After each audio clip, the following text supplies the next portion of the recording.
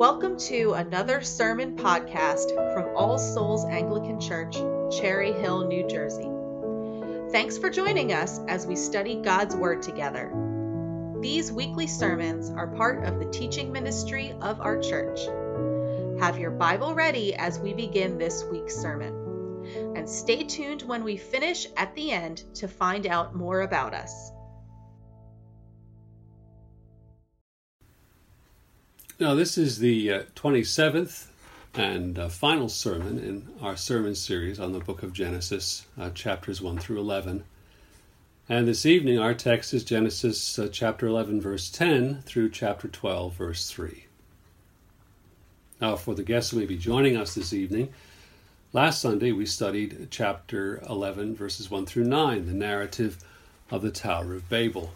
And we saw how God's plan of preservation in the genealogies of Genesis 10 was set in contrast in building this tower to heaven.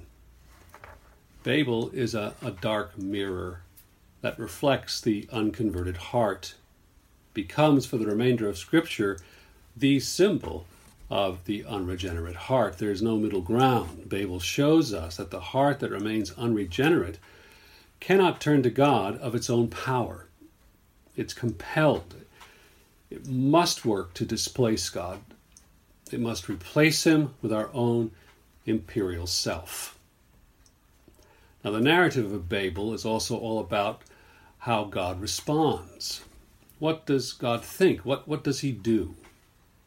So in a careful play of similar sounding words, of rhyme and alliteration, Moses reprises the animus, let's call it, of the Garden of Eden. In other words, what drove our first parents in their failed attempt to grasp power apart from God.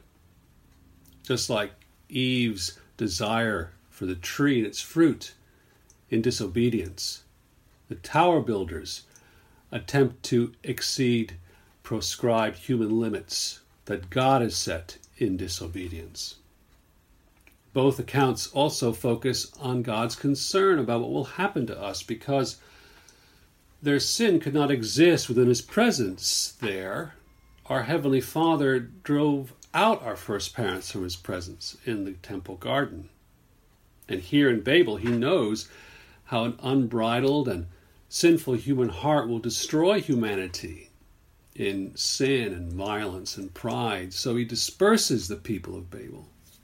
He confuses their language, a verbal confusion which reflects the restless, mixed-up confusion in the soul that does not find rest with God.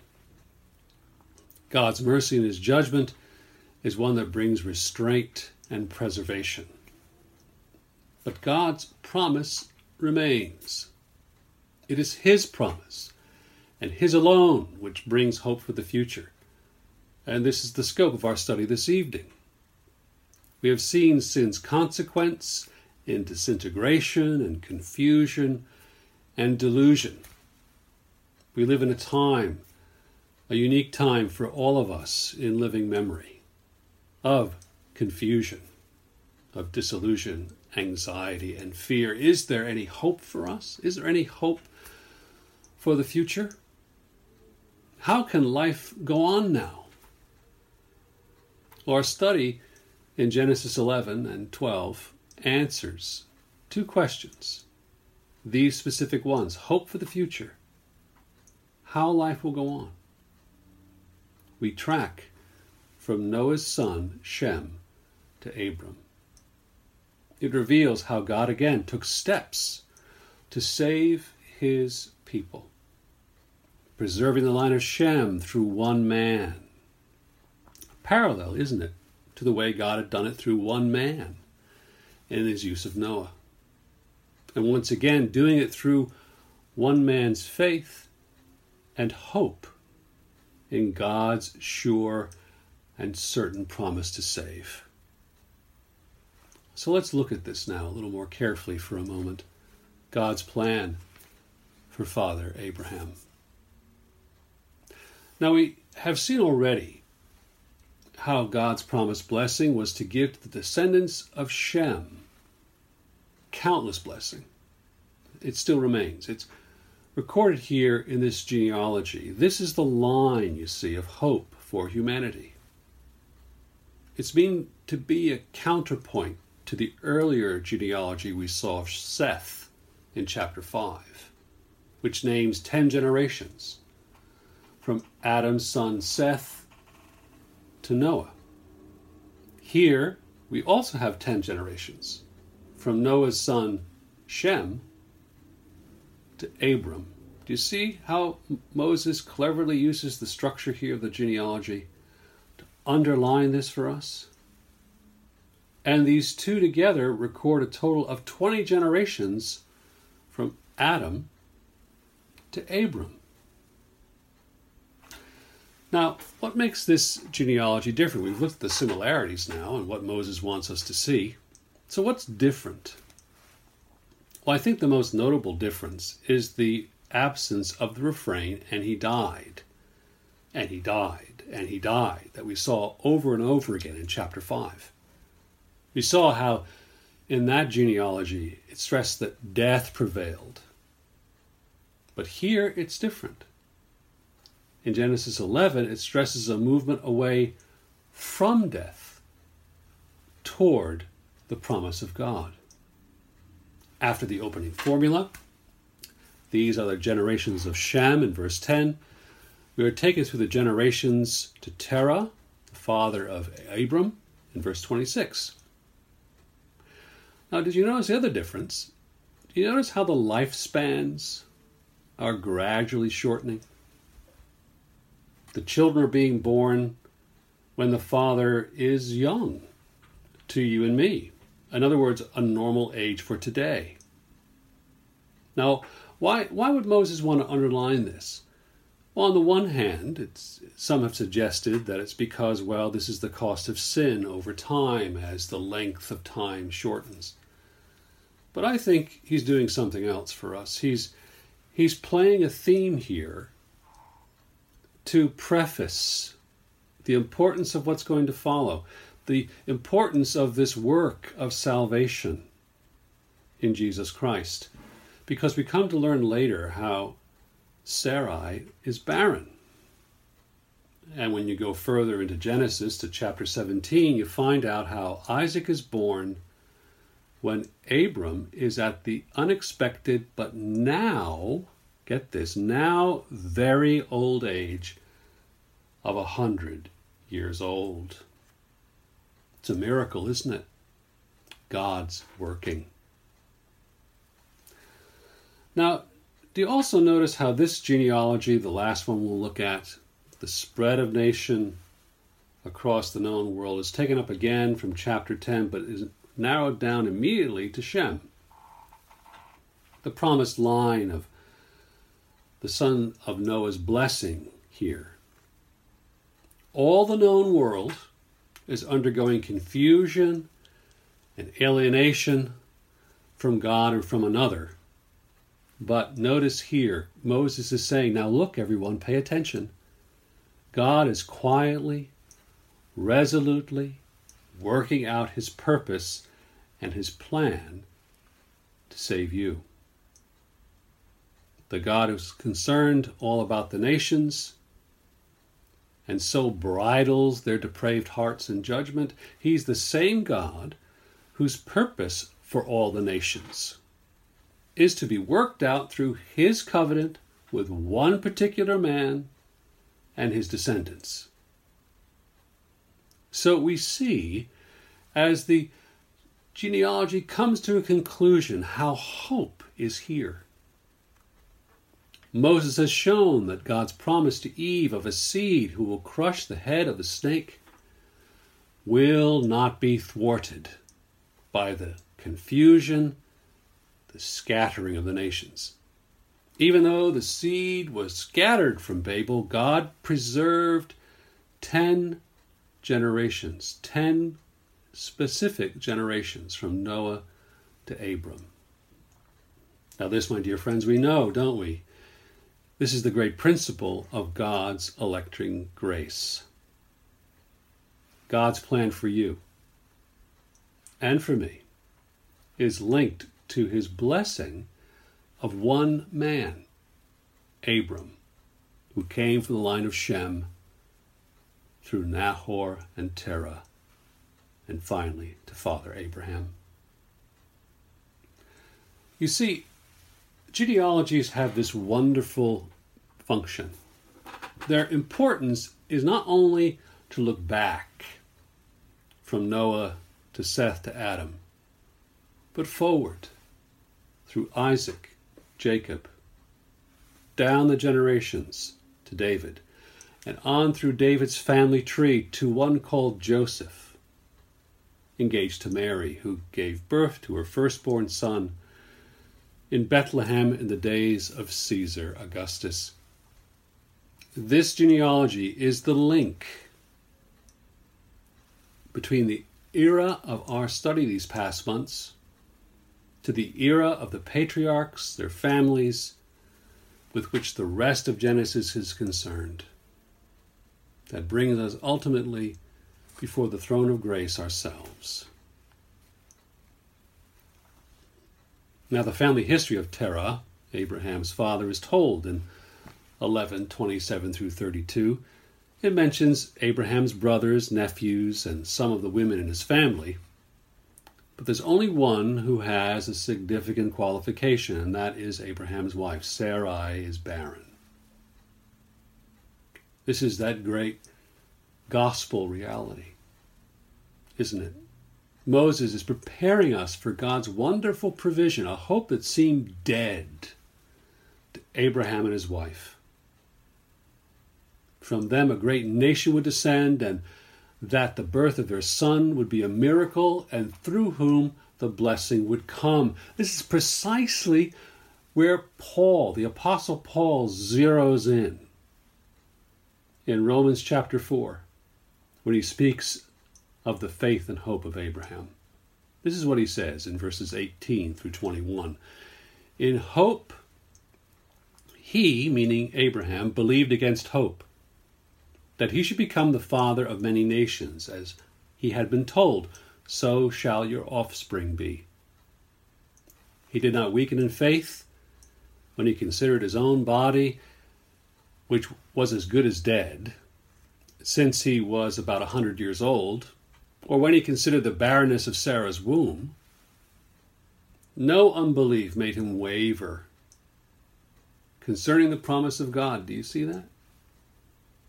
But he grew strong in his faith as he gave glory to God, fully convinced that God was able to do what he has promised. My dear friends, that's the great question for us, isn't it? Are you fully convinced? Do you rest in the arms of your Savior, Jesus Christ? Are you convinced that God has done for you what he promised Abraham on the cross of Calvary? Let's consider that hope now. Father Abraham's hope. You see, faith and hope. This is how Moses continues the story of God's plan to save you and me. And isn't this a word we need today at this time? I mean, hope, faith is in short supply. Anxiety reigns when this virus strikes, regardless of class or wealth or fame or race or belief. So I want you to remember where we are today. I mean, how can you forget? And consider where Moses has gently brought you this afternoon in the Scriptures. Because it is in the Scriptures that we find hope, isn't it? At the end of the narrative of Babel, we are left without hope. Moses stressed again and again in the first 11 chapters of Genesis that there is no hope for sinful you and me outside God's gracious blessing to save. So let's just for a moment pick up the story of Abraham in chapter 12, verses 2 and 3. I want to read it again, what Frank read to you a moment ago. I want you to listen for the word bless, all right? Now, the Lord said to Abram, "Go from your country and your kindred and your father's house to the land that I will show you. And I will make of you a great nation. And I will bless you and make your name great, so that you will be a blessing.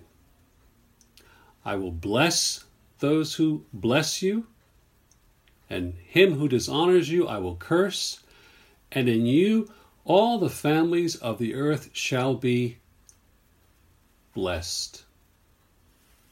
5 times. 5 times in 3 sentences.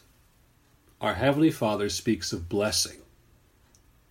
Our Heavenly Father speaks that He is the author. He will provide this unilaterally.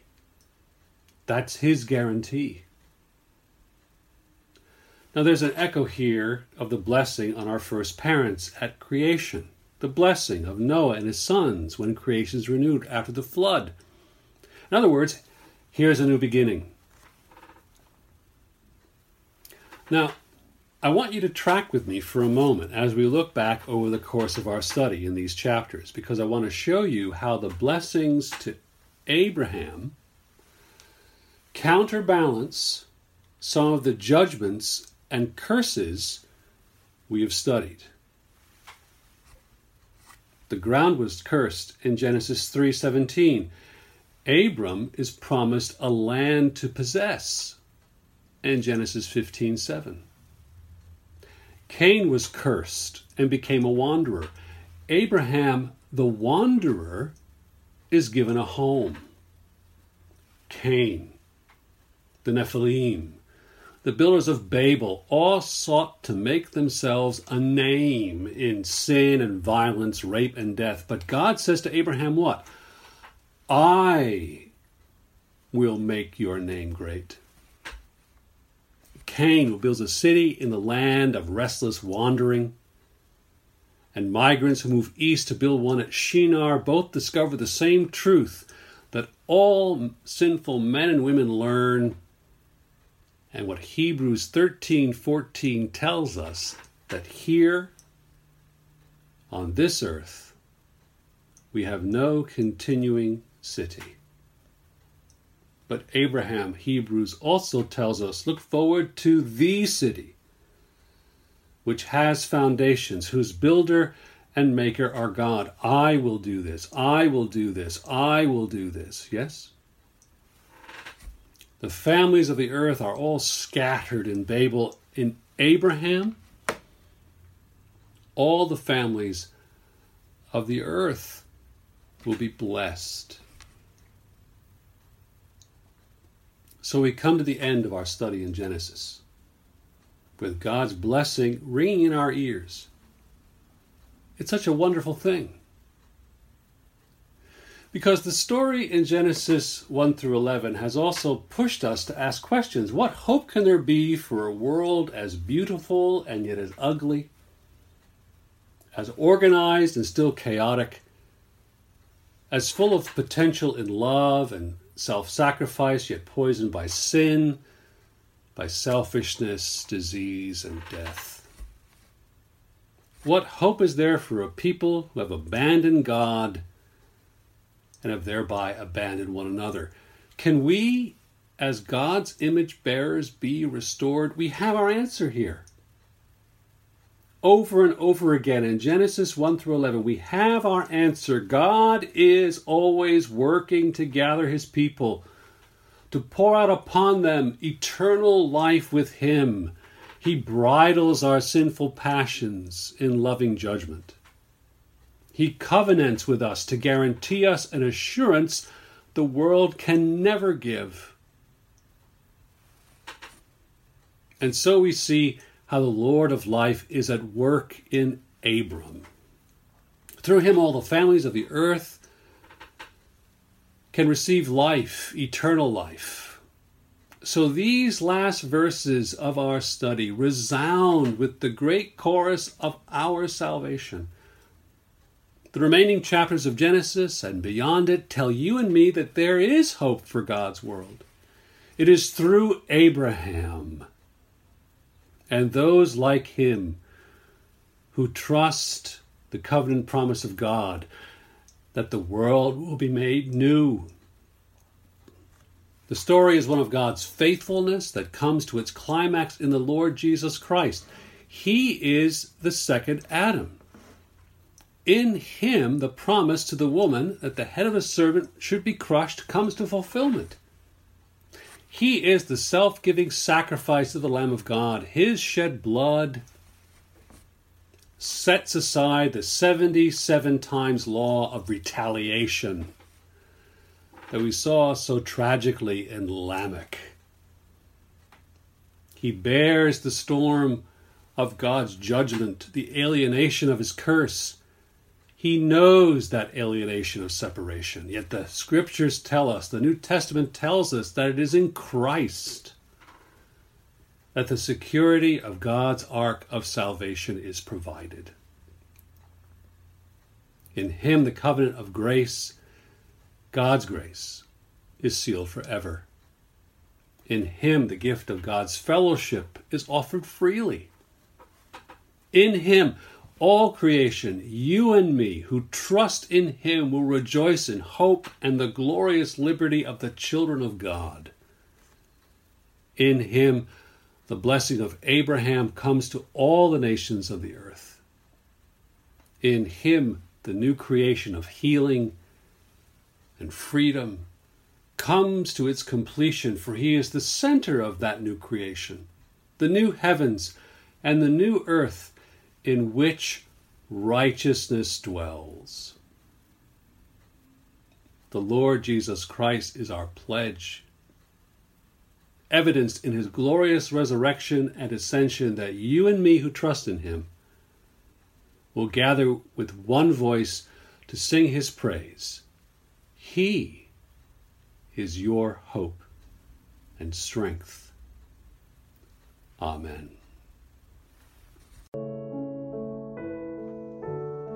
Thank you for listening. You can find out more about us by going to our website, allsoulsnj.org. There, you can support our mission by making a one-time donation or starting a podcast member subscription by clicking the Support the Show link under the Contact Us tab. You can also support us in prayer by clicking the Email Newsletter tab at the top. All Souls Anglican Church. Simple church, ancient truth, real people, new life.